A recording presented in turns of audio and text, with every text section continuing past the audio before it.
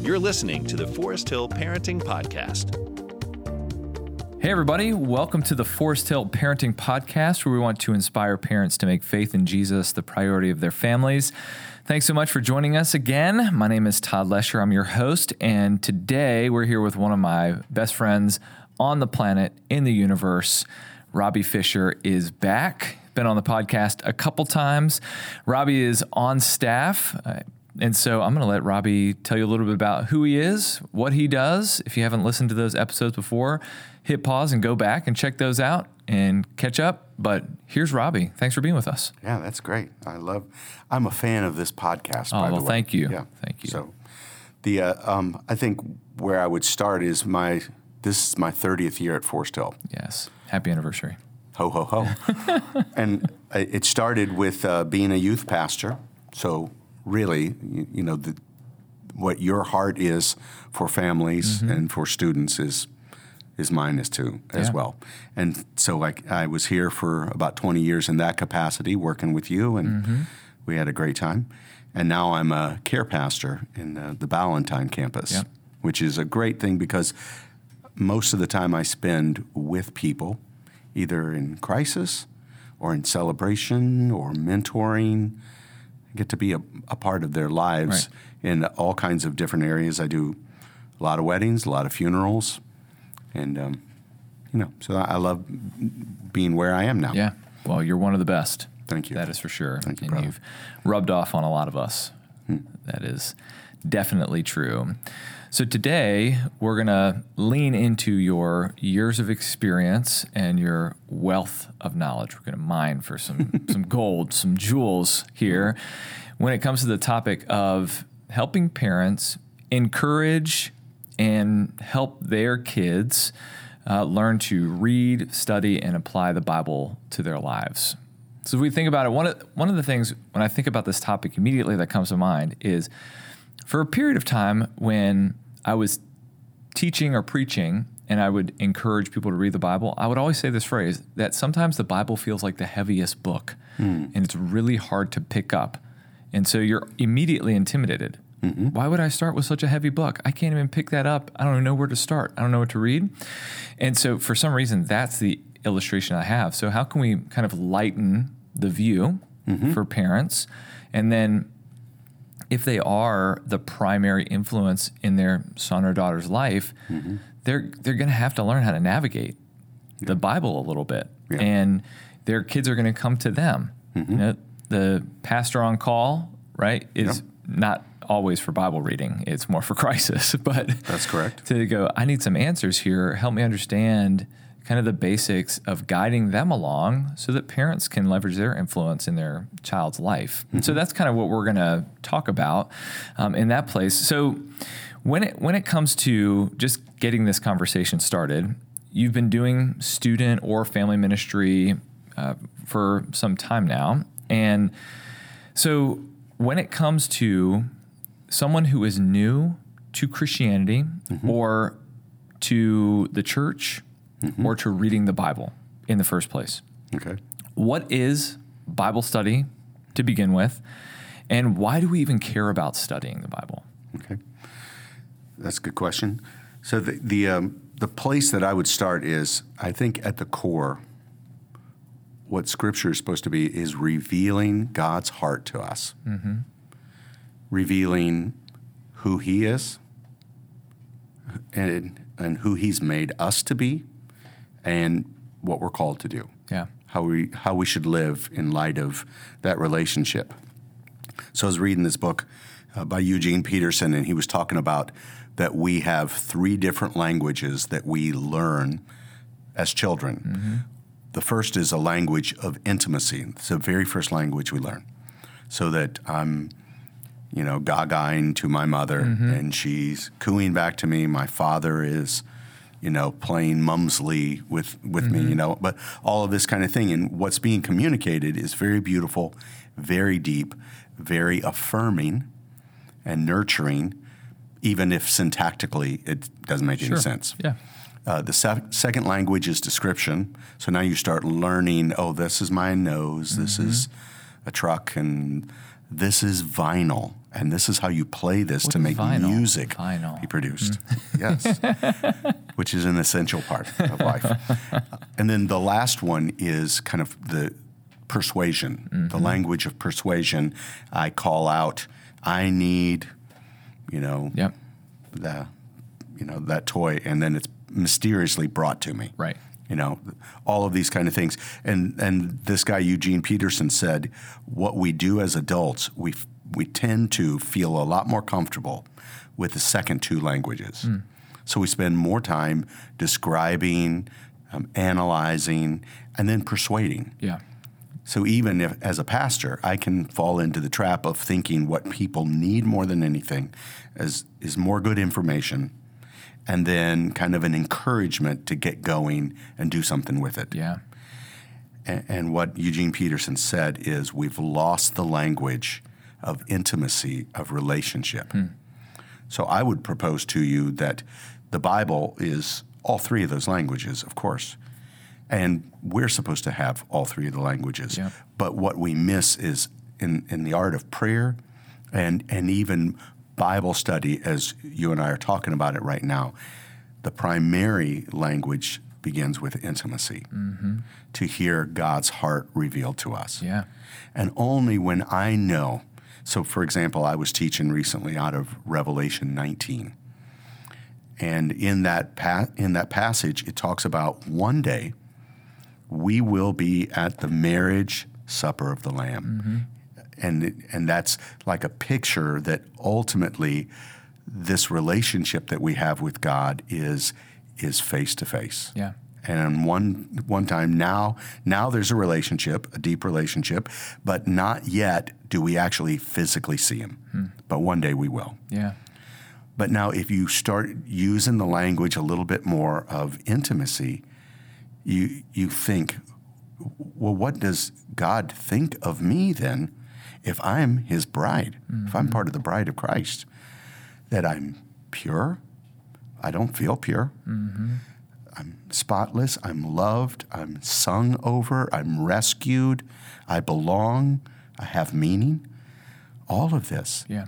And by the way, so I happen to, audience out in Radio Land listening here, I actually performed the wedding for Todd and his lovely wife, Yes, it was Abby, a wonderful day. 14 years ago, 13 years ago, coming up on 14. Yeah. And I stood next to Todd while he saw his bride come down the aisle. And Todd was overwhelmed, almost to the point of, if I can say it, weeping tears of joy. I think it's the last time I've cried. It might have been. It might have been. Or the honeymoon where you guys were in in an airplane hangar instead of That's right. a wonderful beach. Yep.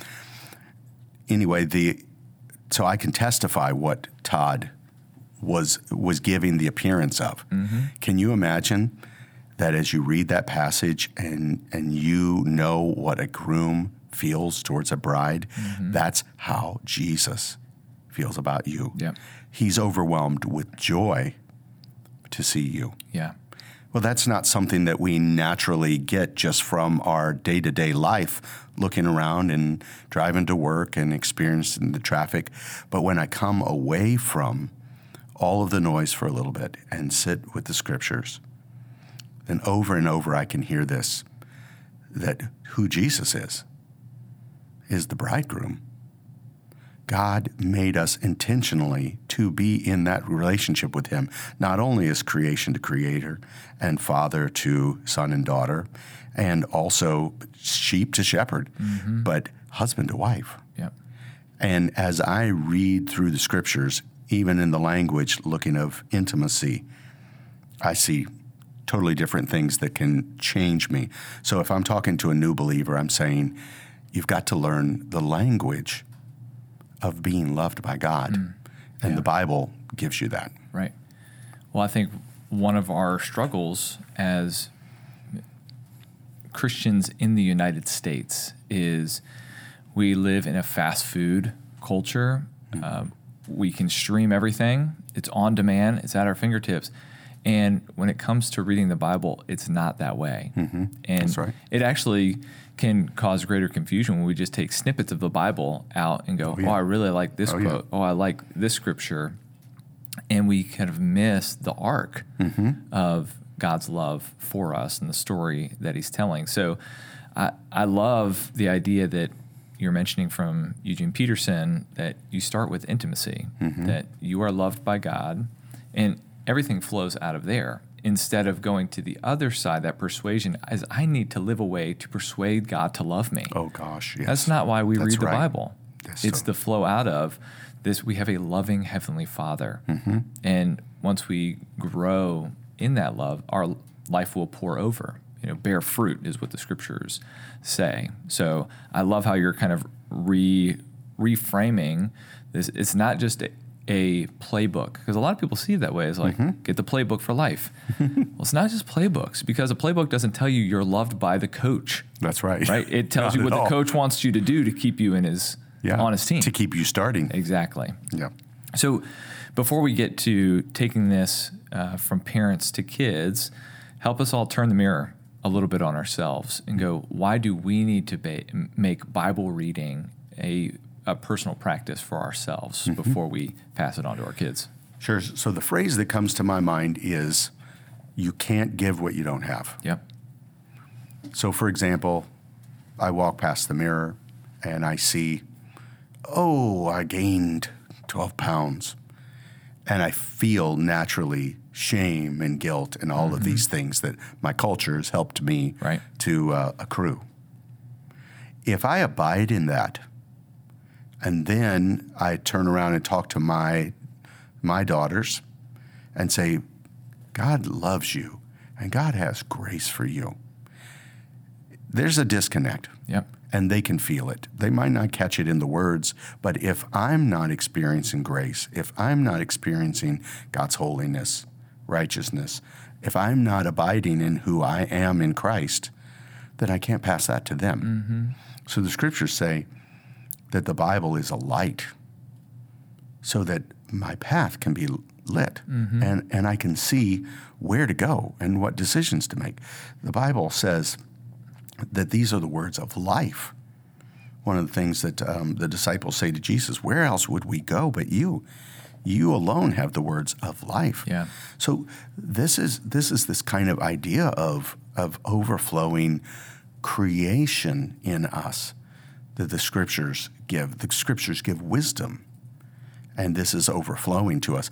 And one more thing, the scriptures give an abundance. Jesus says, I came that you could have an abundant life. Our culture pushes on us to believe in scarcity, believe that there's not enough forgiveness for what I've done, that there's not enough time to do everything that I should be doing, that there's not enough seats in the auditorium, so we got to get there early and push everybody else around. And so it kind of comes back to me of saying, before I can lead my kids well, I've got to hear these words of light for my path, of abundance, and hear God's purposes for me, to accrue or to hear wisdom, which is really kind of like another word for path, knowing the path and the steps. And for me to be living in this kind of life so that it overflows, like you said earlier, towards my kids. Right. Yeah, and God's not done with us. Correct. Yeah, so there's you become a parent, you have arrived. I think every parent will admit that parenting is one of those points when you realize that you have not arrived, that you still need to grow and change, and there's plenty of work that God will do on our lives, and he uses his word to do that. The other thing that I think of is I have to read the scriptures on a regular basis to remember what I forgot. That's just how our minds work and what we face. To your point, is we forget who we are before God because of, I've put on a few pounds, or I made a mistake, or I yelled at my kids, but man, I'm down in the dumps of shame. That's right. And you go to the scriptures to remember what is true about you, despite what you do. Yeah. So if we're abiding in shame or guilt or materialism or can-do spirit of I can figure this out and I'm building my own kingdom, if I'm abiding in all of those things, that's what I'm passing on to my kids. Yeah. And I am telling them Yep. life is about competition. Life is about get what you can and all of these things. I don't mean to, but that's what I believe already. Mm-hmm. So only when I'm sitting in the presence of God and letting him be the mirror to me, reflecting, first of all, of how he sees me and who he is, Yeah. but then a calling of what we're called to do and how we're supposed to treat our neighbors. Yep. All of that is changing me. I heard this one professor say, and he was talking to pastors, but he said, God delivers a pastor to a congregation, and through that pastor, these messages and life and hope. And I would flip it and say, God gives to these kids Yes. a parent, Yeah. and through that parent, Yep. these messages of hope, of life, of identity. That's good. I really like that. So before we start to think that the Bible is just for adults, right, to work out their faith, one of the scriptures that reminds me and inspires me on a consistent basis for what we do in family ministry is one of the authors of the Gospels, captured this moment in history when children were coming to Jesus. Parents were bringing their children to Jesus, and the disciples were like, nope, Jesus is off limits. He is only for the grown-ups. That's right. And Jesus says, get out of my way. Let the children come to me, for the kingdom belongs to them too. And so help parents form the value and the importance of Bible reading for kids from the beginning of their life on earth. So help them understand that. Yeah, so I would go back to that intimacy language, that the kids need to hear that and hear it from Scripture. So this year I'm reading a psalm a day and trying to take a portion of that psalm and write it into a prayer. My words, but informed by the Scripture. And then I'm reading a portion of a gospel a day, and I'm looking at Jesus and saying, Lord, what are you calling me to live today? What does that look like towards my wife, towards my coworkers, towards my friends? And so I think that is a tangible way that you can help children be able to learn how to pray and to be able to learn what a compassionate life looks like. Because in the Gospels, you're just looking at Jesus play by play. Yep.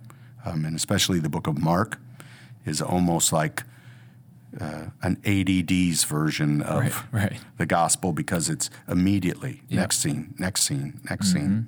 And so that's probably the place where I would say, if you want to read with your kids, that would be a good way of also challenging you is, okay, let's read. I read Psalm 15 today. And by the way, when you do it this way, it really is stay with you. So the verse that I kind of wrote a prayer around is, Lord, who can dwell in your tent, and who can abide on your holy mountain? And I just wrote a prayer based on, wow, sitting in a tent with God Almighty, what would you say? What would you gather from him? What part of his heart? What about if you slowed down enough that you didn't have to get out of this tent today? Instead, you were here present. Yep. And yet, he calls you to an adventure on his holy mountain. What adventures am I being called to today? Yeah. And am I open to the adventures that he has? What do I need for that? And I think when I write that prayer out in my own language, but it's really informed by what that psalm is saying, I'm learning the language of intimacy, which God, by the way, is directing me. Many of these psalms, you don't even have to change any of the words. They're already a prayer. So you can just make them your prayer. Yeah. And thank you for taking us back to the emphasis around intimacy, because I often drift into the lane of knowledge. That's why we read the Bible, for more knowledge. And I think it was the Apostle Paul who wrote, knowledge just puffs up. Knowledge just makes you prideful. And that happens to the pastors and teachers and leaders of the church all the time. It's like, look at me, I'm incredible. I know a lot about the Bible. And Paul would say, that's not the point. You are missing the point. The knowledge puffs up, but love builds up. So that intimacy is what causes us to grow. So emphasizing that the value around Bible reading is intimacy with their Creator God, with their Heavenly Father, with their Savior, Jesus Christ. That's right.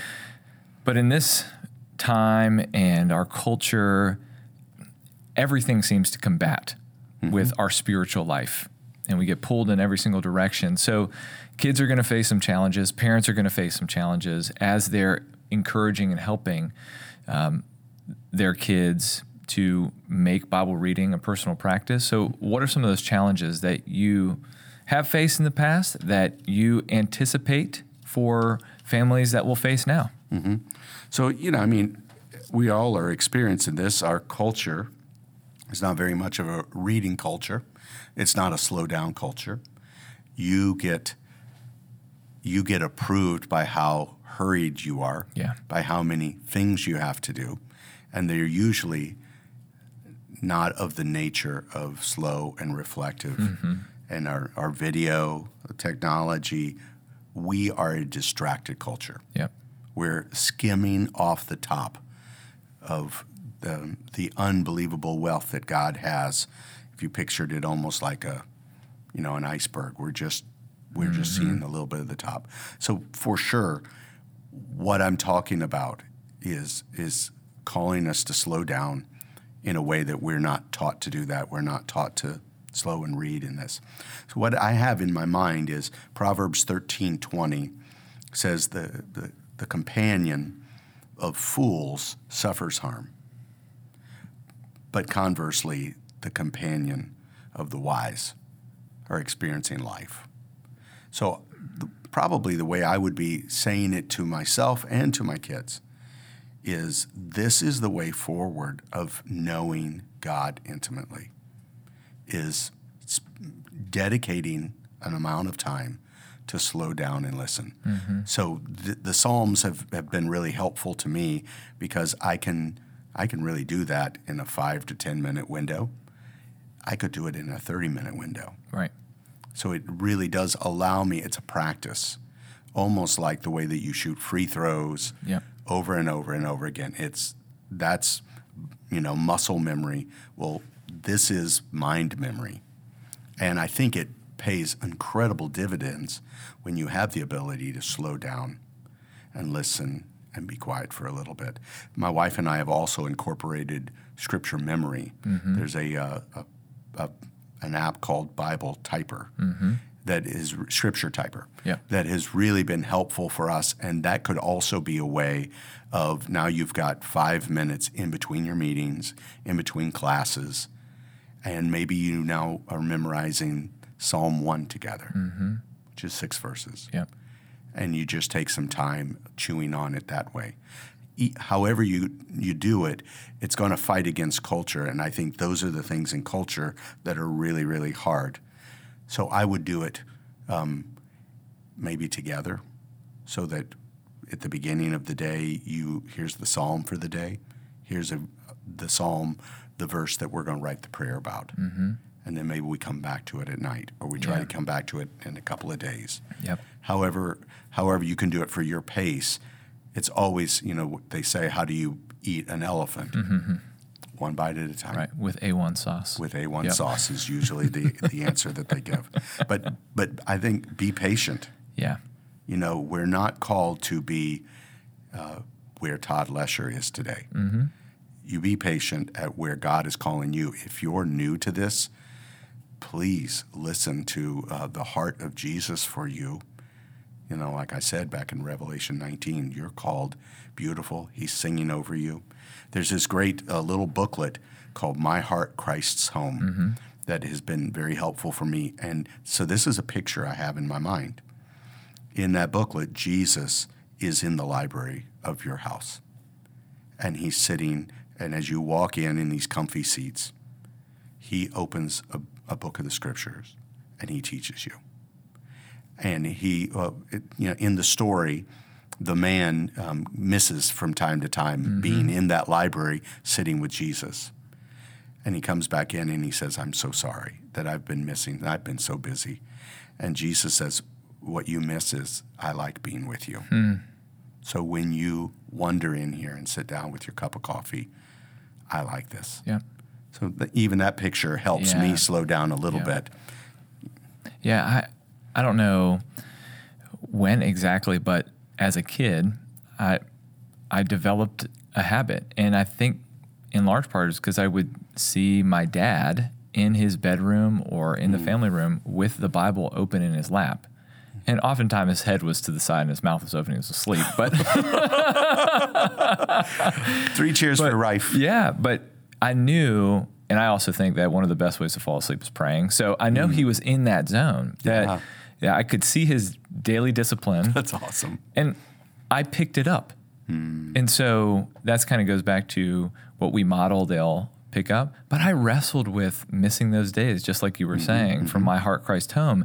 And that was missing the point. The point wasn't checking the list. It was being with God in those moments. I agree.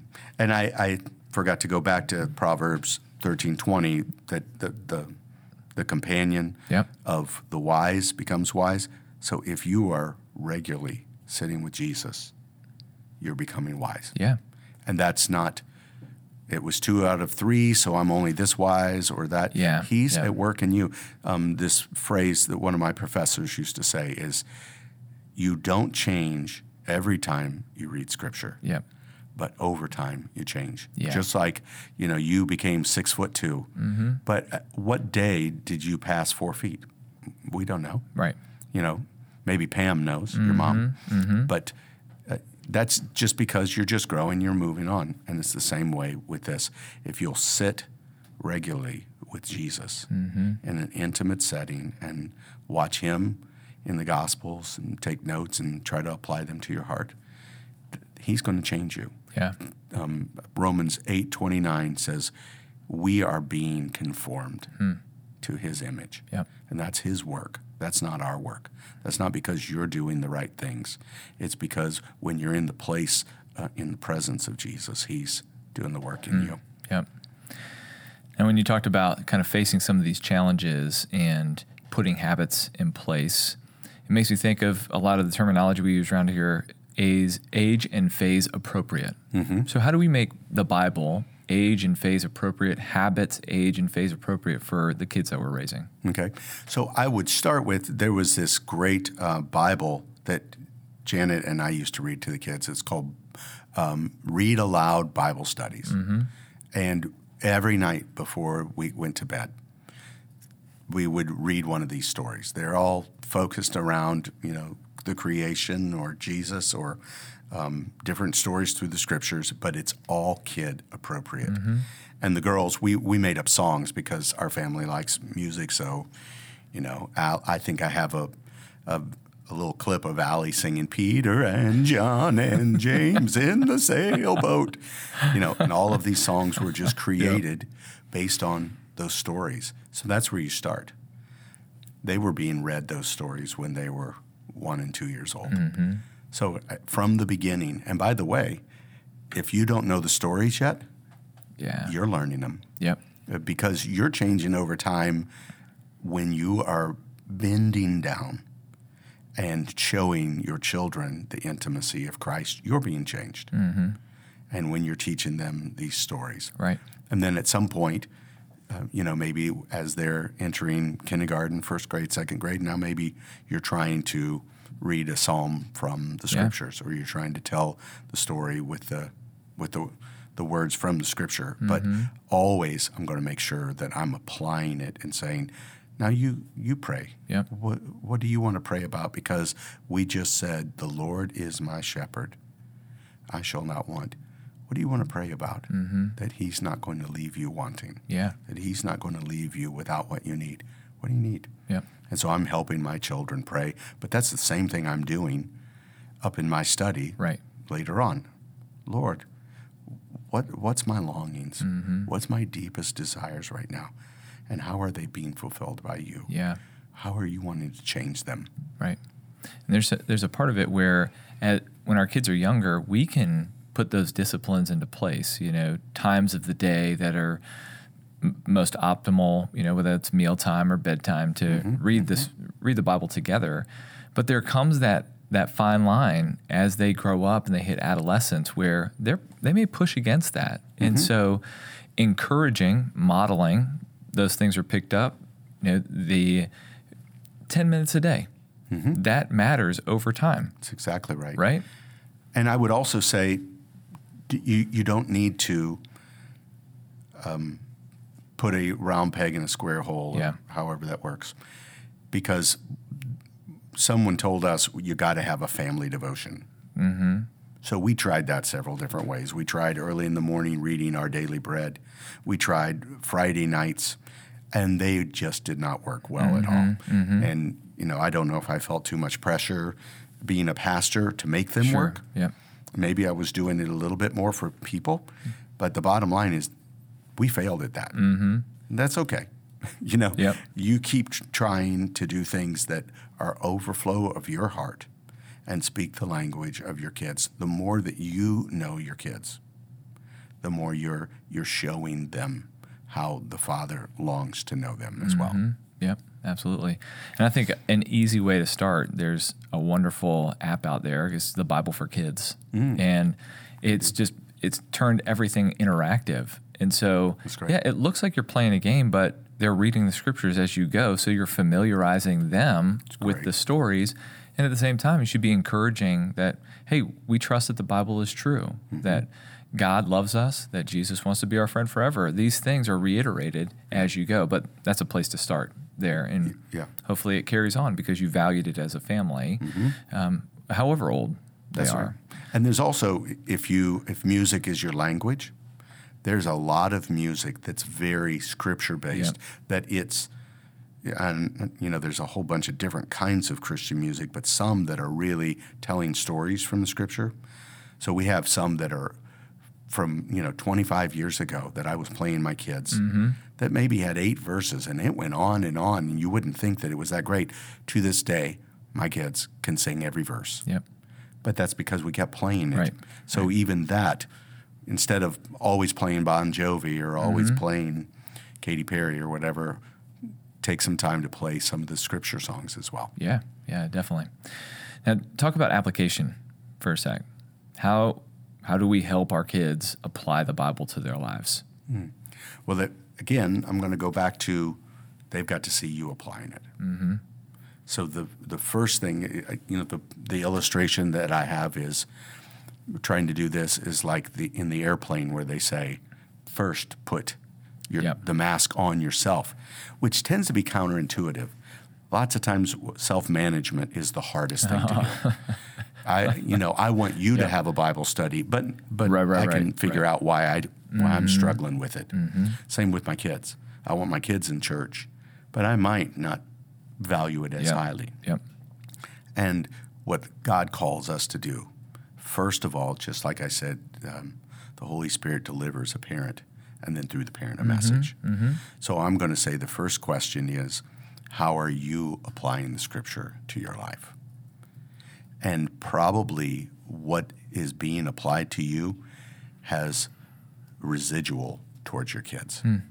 So I'm really going to kind of say, Lord, if God is talking to me about my loneliness, how is he applying the truth to me? And probably that I'm going to be in the ballpark of what my kids are. If I spend time with my kids and I'm hearing their heart, and in spending less time, so this could be a real kind of grid for you.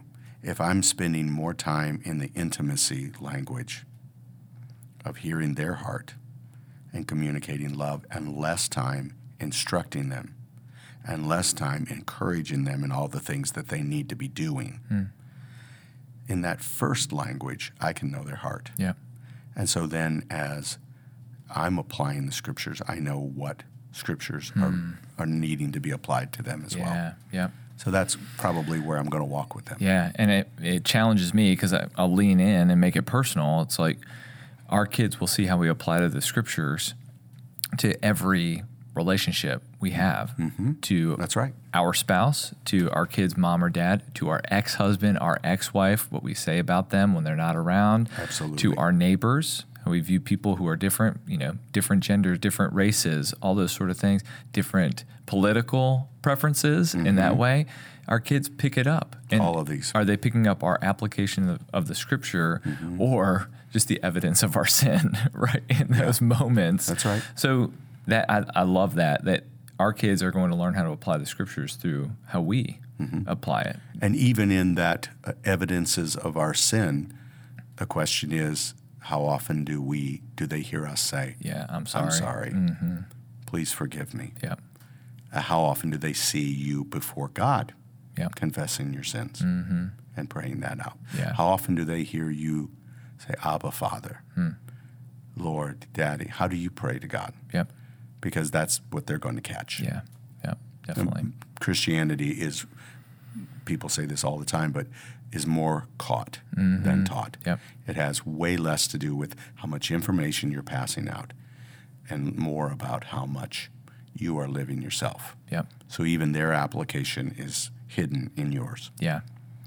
So if we've given parents enough inspiration or encouragement to give it a try to help their kids start reading the Bible, I'm always apprehensive to go start at the beginning of the Bible. The Bible is not like a normal book that you get from the library or the bookstore. Correct. You don't just start at page 1 because you're going to get caught up in some very obscure stories. You're going to hear about the creation. You're going to hear about Adam and Eve, Noah, and you're going to hear about some of the patriarchs, your Abrahams, your Isaacs, your Jacobs, but then it's going to get a little crazy in there. Yes. And so we're dealing with ancient material, ancient stories from an ancient time.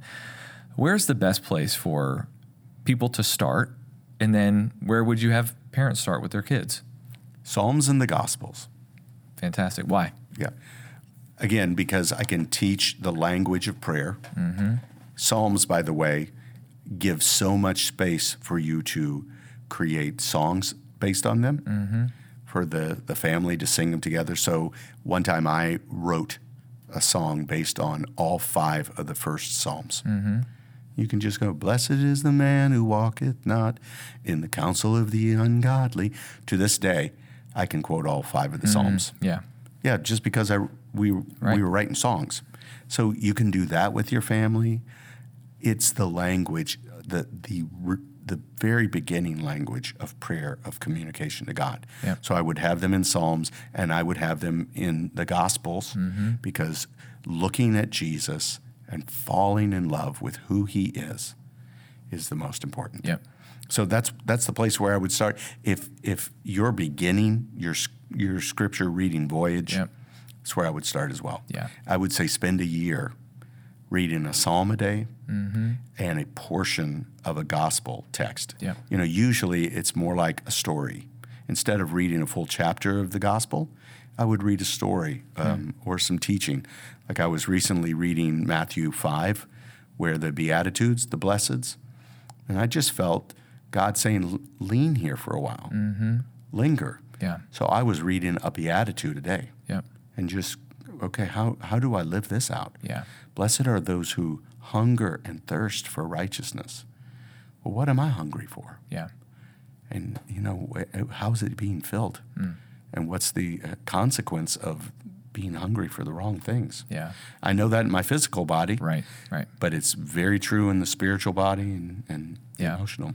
Well, I'll kind of tie this back to the original concept of we start with intimacy with God. And if you're saying the Psalms and the Gospels that Matthew, Mark, Luke, and John is, the Psalms emphasize intimacy with God, being honest with your junk, your mess, but also sharing your dreams and your desires with your Creator. Absolutely. But then you see in the Gospels what a person who is living in love looks like. I mean, Jesus did everything out of love, right? At his baptism, God told him, "You are my son. I'm proud of you. I love you." Jesus hadn't done anything yet.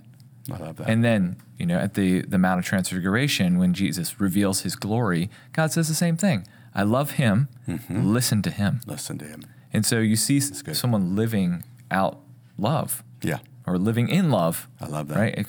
Then the Psalms are full of that The language Psalms as well. cover every emotion you could think of, Yep. from anger and doubt and struggle and celebration and loneliness, remorse, forgiveness. All of these emotions that we have are there in the Psalms. So somewhere, to me, what the Psalms say is the best way to process your emotions, whatever they are, is before God.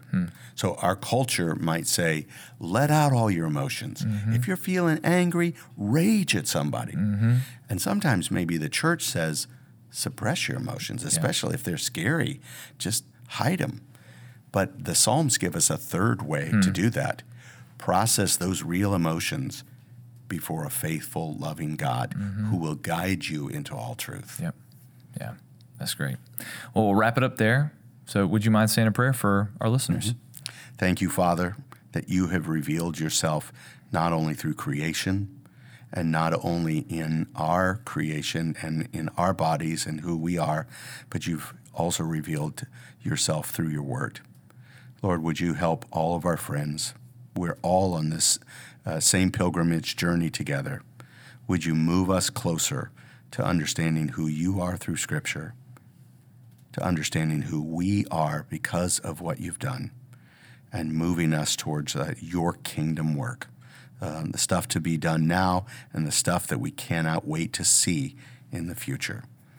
We love you, Father. Thank you in Jesus' name. Amen. Amen. Thank you, Rob. Thanks, brother. Parent on Parents, you got this.